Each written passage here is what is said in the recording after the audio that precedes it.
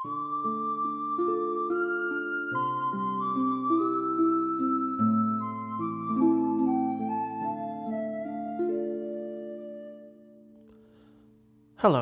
and welcome to Lockdown Literature with me, James. Across the world, many of you are confined to your homes for the foreseeable future. It can be lonely to sit at home by oneself, so to try and ease your soul, I will read from a selection of works to help you through this torrid period.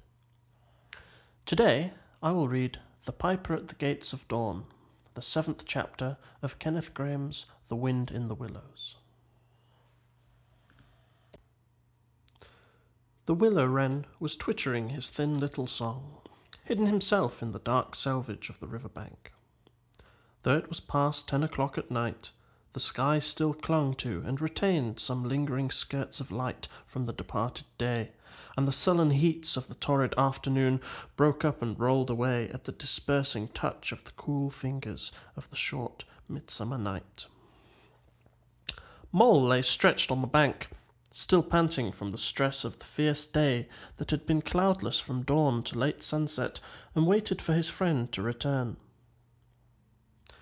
He had been on the river with some companions, leaving the water-rat free to keep an engagement of long standing with Otter, and he had come back to find the house dark and deserted, and no sign of Rat, who was doubtless keeping it up late with his old comrade. It was still too hot to think of staying indoors, so he lay on some cool dock leaves and thought over the past day and its doings, and how very good they had all been. The rat's light footfall was presently heard approaching over the parched grass. "Oh, the blessed coolness," he said, and sat down, gazing thoughtfully into the river, silent and preoccupied. "You stayed to the supper, of course," said the mole presently. "Simply had to," said the rat. "They wouldn't hear of me going before. You know how kind they always are, and they made things as jolly for me as ever they could, right up to the moment I left. But I felt a brute all the time, as it was clear to me that they were very unhappy, though they tried to hide it. Mole, I'm afraid they're in trouble. Little Portly is missing again, and you know what a lot his father thinks of him, though he never says much about it." "What, that child?" said the mole lightly. "Well, suppose he is. Why worry about it? He's always straying off and getting lost and turning up again. He's so adventurous. But no harm ever happens to him. Everybody hereabouts knows him and likes him, just as they do old Otter, and you may be sure some animal or other will come across him and bring him back again all right. Why, we found him ourselves, miles from home, and quite self-possessed and cheerful." "Yes, but this time it's more serious," said the rat gravely. "He's been missing for some days now, and the otters have hunted everywhere, high and low, without finding the slightest trace, and they've asked every animal too, for miles around, and no one knows anything about him. Otter's evidently more anxious than he'll admit. I got out of him that young Portly hasn't learned to swim very well yet, and I can see he's thinking of the weir. There's a lot of water coming down still, considering the time of year, and the place always had a fascination for the child. And then there are, well, traps and things, you know. Otter's not the fellow to be nervous about any son of his before it's time, and now he is nervous. When I left, he came out with me, said he wanted some air, and talked about stretching his legs, but I could see it wasn't that, so I drew him out and pumped him and got it all from him at last. He was going to spend the night watching by the ford. You know the place where the old ford used to be, in bygone days before they built the bridge?" "I know it well," said the mole, "but why should Otter choose to watch there?" "Well, it seems it was there that he gave Portly his first swimming lesson," continued the rat, "from that shallow, gravelly spit near the bank, and it was there he used to teach him fishing, and there young Portly caught his first fish, of which he was so very proud. The child loved the spot, and Otter thinks that if he came wandering back from wherever he is, if he is anywhere by this time, poor little chap, he might make for the ford he was so fond of, or if he came across it he'd remember it well, and stop there and play perhaps. So Otter goes there every night and watches, on the chance, you know, just on the chance." They were silent for a time, both thinking of the same thing, the lonely heart-sore animal crouched by the ford, watching and waiting the long night through, on the chance. "Well, well," said the Rat presently, "I suppose we ought to be thinking about turning in." But he never offered to move. "Rat," said the Mole, "I simply can't go and turn in and go to sleep and do nothing, even though there doesn't seem to be anything to be done. We'll get the boat out and paddle upstream. The moon will be up in an hour or so, and then we will search as well as we can. Anyhow, it will be better than going to bed and doing nothing." "Just what I was thinking myself," said the Rat. "It's not the sort of night for bed anyhow, and daybreak is not so very far off, and then we may pick up some news of him from early risers as we go along." They got the boat out, and the Rat took the sculls, paddling with caution. Out in midstream there was a clear narrow track that faintly reflected the sky, but wherever shadows fell on the water from bank, bush, or tree, they were as solid to all appearance as the banks themselves, and the Mole had to steer with judgment accordingly. Dark and deserted as it was, the night was full of small noises, song and chatter and rustling, telling of the busy little population who were up and about, plying their trades and vocations through the night till sunshine should fall on them at last and send them off to their well-earned repose. The water's own noises, too, were more apparent than by day, its gurglings and cloops more unexpected and near at hand, and constantly they started at what seemed a sudden clear call from an actual articulate voice. The line of the horizon was clear and hard against the sky, and in one particular quarter it showed black against a silvery climbing phosphorescence that grew and grew. At last, over the rim of the waiting earth, the moon lifted with slow majesty till it swung clear of the horizon and rode off, free of moorings, and once more they began to see surfaces, meadows wide spread, and quiet gardens, and the river itself from bank to bank, all softly disclosed, all washed clean of mystery and terror, all radiant again, as by day, but with a difference that was tremendous. Their old haunts greeted them again in other raiment, as if they had slipped away and put on this pure new apparel and come quietly back, smiling as they shyly waited to see if they would be recognized again under it. Fastening their boat to a willow, the friends landed in this silent silver kingdom, and patiently explored the hedges, the hollow trees, the runnels, and their little culverts, the ditches and dry waterways. Embarking again, and crossing over, they worked their way up the stream in this manner, while the moon, serene and detached in a cloudless sky, did what she could, though so far off, to help them in their quest, till her hour came, and she sank earthwards reluctantly, and left them, and mystery once more held field and river. Then a change began slowly to declare itself.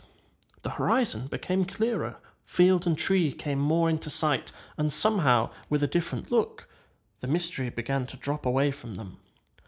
A bird piped suddenly and was still, and a light breeze sprang up and set the reeds and bulrushes rustling. Rat, who was in the stern of the boat, while Mole sculled, sat up suddenly and listened with a passionate intentness. Mole, who with gentle strokes was just keeping the boat moving while he scanned the banks with care, looked at him with curiosity. "It's gone," sighed the Rat, sinking back into his seat again. "So beautiful and strange and new. Since it was to end so soon, I almost wish I had never heard it, for it has roused a longing in me that is pain, and nothing seems worth while but just to hear that sound once more, and go on listening to it for ever. No, there it is again!" he cried, alert once more. Entranced, he was silent for a long space, spellbound. "Now it passes on, and I begin to lose it," he said presently. "Oh, Mole, the beauty of it! The merry bubble and joy, the thin, clear, happy call of the distant piping. Such music I never dreamed of, and the call in it is stronger even than the music is sweet. Row on, Mole, row, for the music and the call must be for us." The Mole, greatly wondering, obeyed. "I hear nothing myself," he said, "but the wind playing in the reeds and rushes and osiers." The Rat never answered, if indeed he heard. Rapt, transported, trembling, he was possessed in all his senses by this new divine thing that caught up his helpless soul and swung and dandled it, a powerless but happy infant in a strong, sustaining grasp. In silence, Mole rowed steadily, and soon they came to a point where the river divided, a long backwater branching off to one side. With a slight movement of his head, Rat, who had long dropped the rudder lines, directed the rower to take the backwater. The creeping tide of light gained and gained, and now they could see the colour of the flowers that gemmed the water's edge. "Clearer and nearer still!" cried the Rat joyously. "Now you must surely hear it. Ah, at last I see you do!" Breathless and transfixed, the Mole stopped rowing as the liquid run of the glad piping broke on him like a wave, caught him up, and possessed him utterly. He saw the tears in his comrade's cheeks and bowed his head and understood. For a space they hung there, brushed by the purple, loose strife that fringed the bank, then the clear, imperious summons that marched hand in hand with the intoxicating melody imposed its will on Mole, and mechanically he bent to his oars again. And the light grew steadily stronger, but no birds sang as they were wont to do at the approach of dawn, and but for the heavenly music, all was marvellously still. On either side of them, as they glided onwards, the rich meadow grass seemed that morning of a freshness and greenness unsurpassable. Never had they noticed the roses so vivid, the willow herb so riotous, the meadow sweet so odorous and pervading. Then the murmur of the approaching weir began to hold the air, and they felt a consciousness that they were nearing the end, whatever it might be, that surely awaited their expedition. A wide half-circle of foam and glinting lights and shining boulders of green water, the great weir closed the black water from the bank to bank, troubled all the quiet surface with twirling eddies and floating foam streaks, and deadened all other sounds with its solemn and soothing rumble. In midmost of the stream, embraced in the weir's shimmering arm-spread, a small island lay anchored, fringed close with willow and silver birch and alder.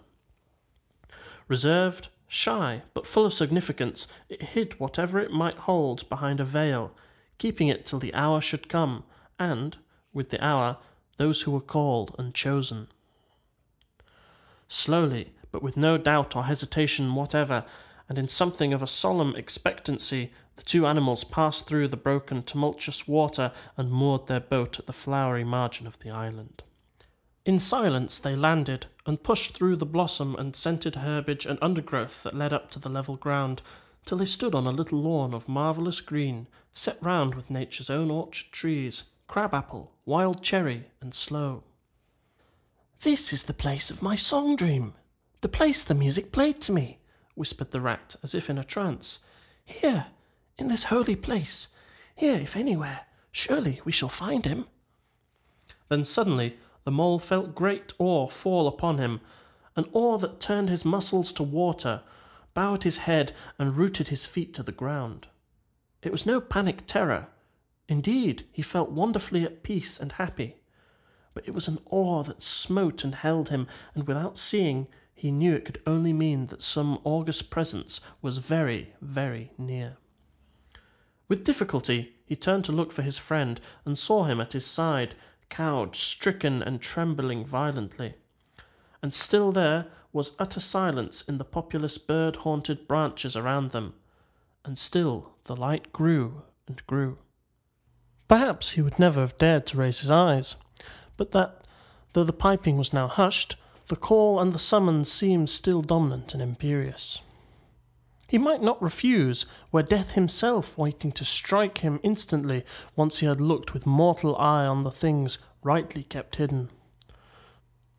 Trembling, he obeyed, and raised his humble head, and then, in that utter clearness of the imminent dawn, while nature, flushed with fullness of incredible colour, seemed to hold her breath for the event, he looked in the very eyes of the friend and helper, saw the backward sweep of the curved horns gleaming in the growing daylight, saw the stern, hooked nose between the kindly eyes that were looking down on them humorously, while the bearded mouth broke into a half-smile at the corners, saw the rippling muscles on the arm that lay across the broad chest, the long supple hand still holding the panpipes only just fallen away from the parted lips, saw the splendid curves of the shaggy limbs disposed in majestic ease on the sward, saw, last of all, nestling between his very hoofs, sleeping soundly in entire peace and contentment, the little, round, podgy, childish form of the baby otter. All this he saw for one moment, breathless and intense, vivid on the morning sky, and still as he looked he lived, and still as he lived he wondered. "Rat," he found breath to whisper, shaking, "are you afraid?" "Afraid?" murmured the rat, his eyes shining with unutterable love.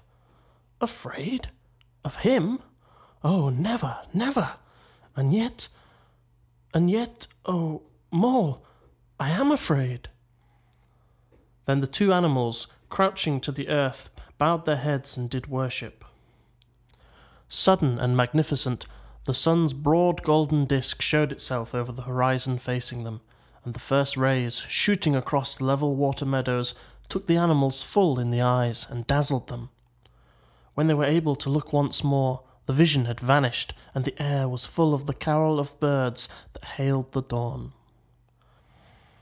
As they stared blankly, in dumb misery, deepening as they slowly realized all they had seen and all they had lost, a capricious little breeze, dancing up from the surface of the water, tossed the aspens, shook the dewy roses, and blew lightly and caressingly in their faces. And with its soft touch came instant oblivion. For this is the last best gift that the kindly demigod is careful to bestow on those to whom he has revealed himself in their helping, the gift of forgetfulness.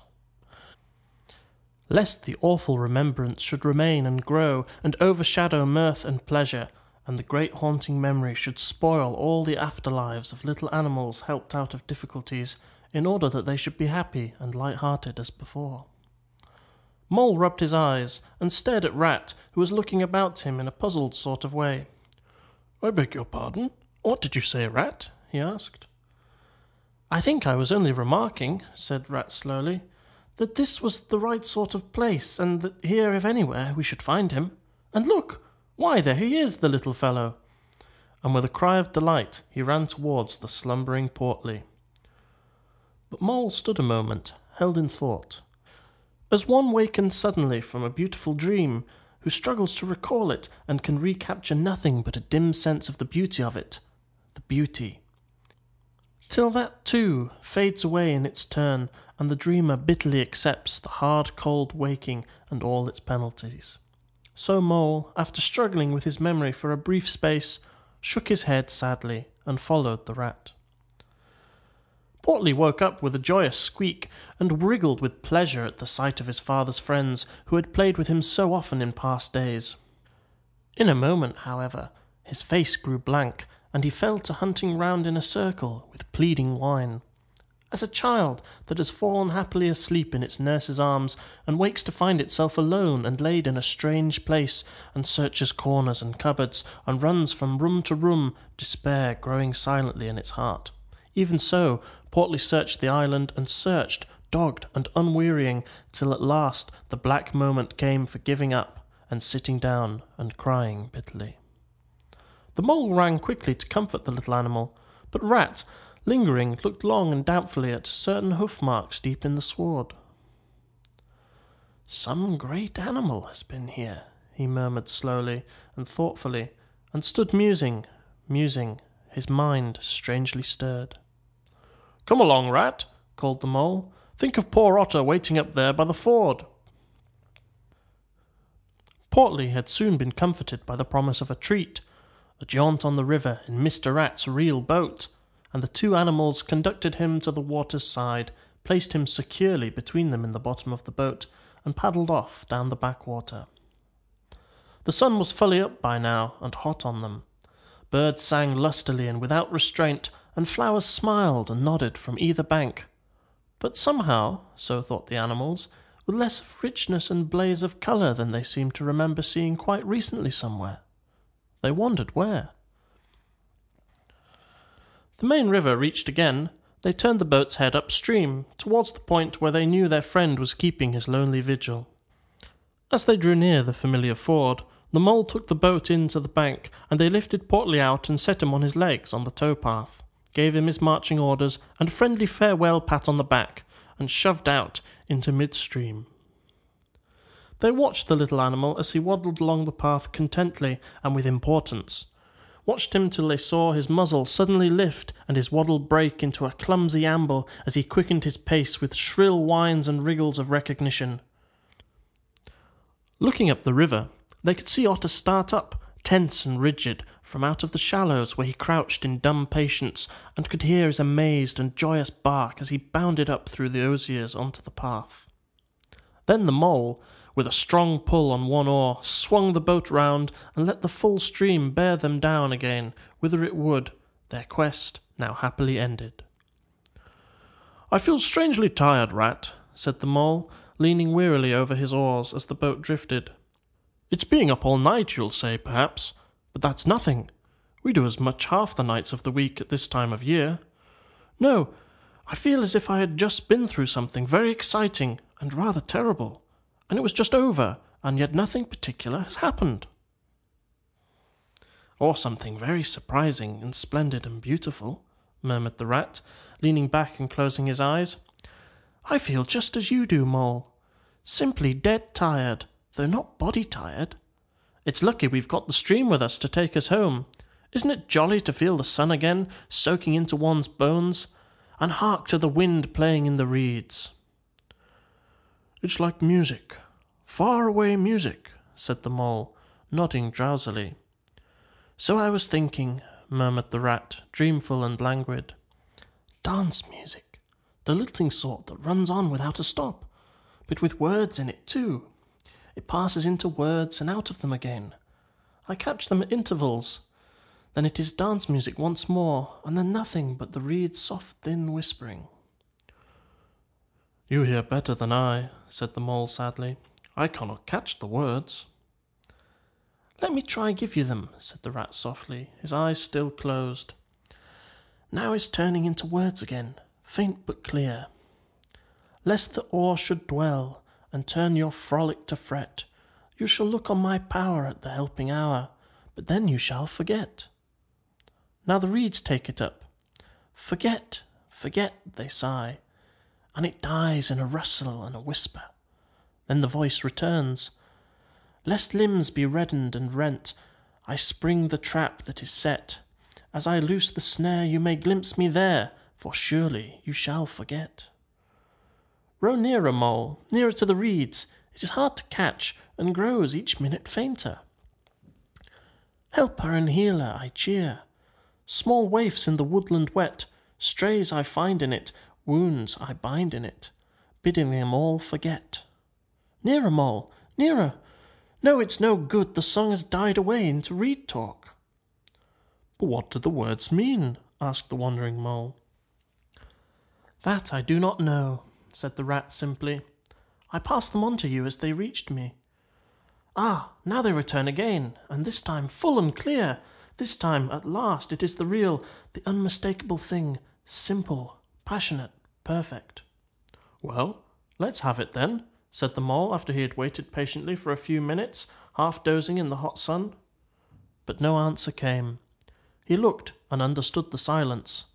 With a smile of much happiness in his face, and something of a listening look still lingering there, the weary Rat was fast asleep. That was The Piper at the Gates of Dawn, Chapter 7 of The Wind in the Willows by Kenneth Grahame, 1899 to 1932. If you enjoyed this, please tune in next time for more, and if you have any suggestions for future readings, don't hesitate to let me know. You can reach me via Facebook at A British Man in Japan, each word separated by a full stop, or Instagram at British Man in Japan, again with each word separated by a full stop. Episodes will be released every Monday, and starting from this week, should be available on podcast services. Until next time, stay safe, stay sane, and stay indoors should it be required of you.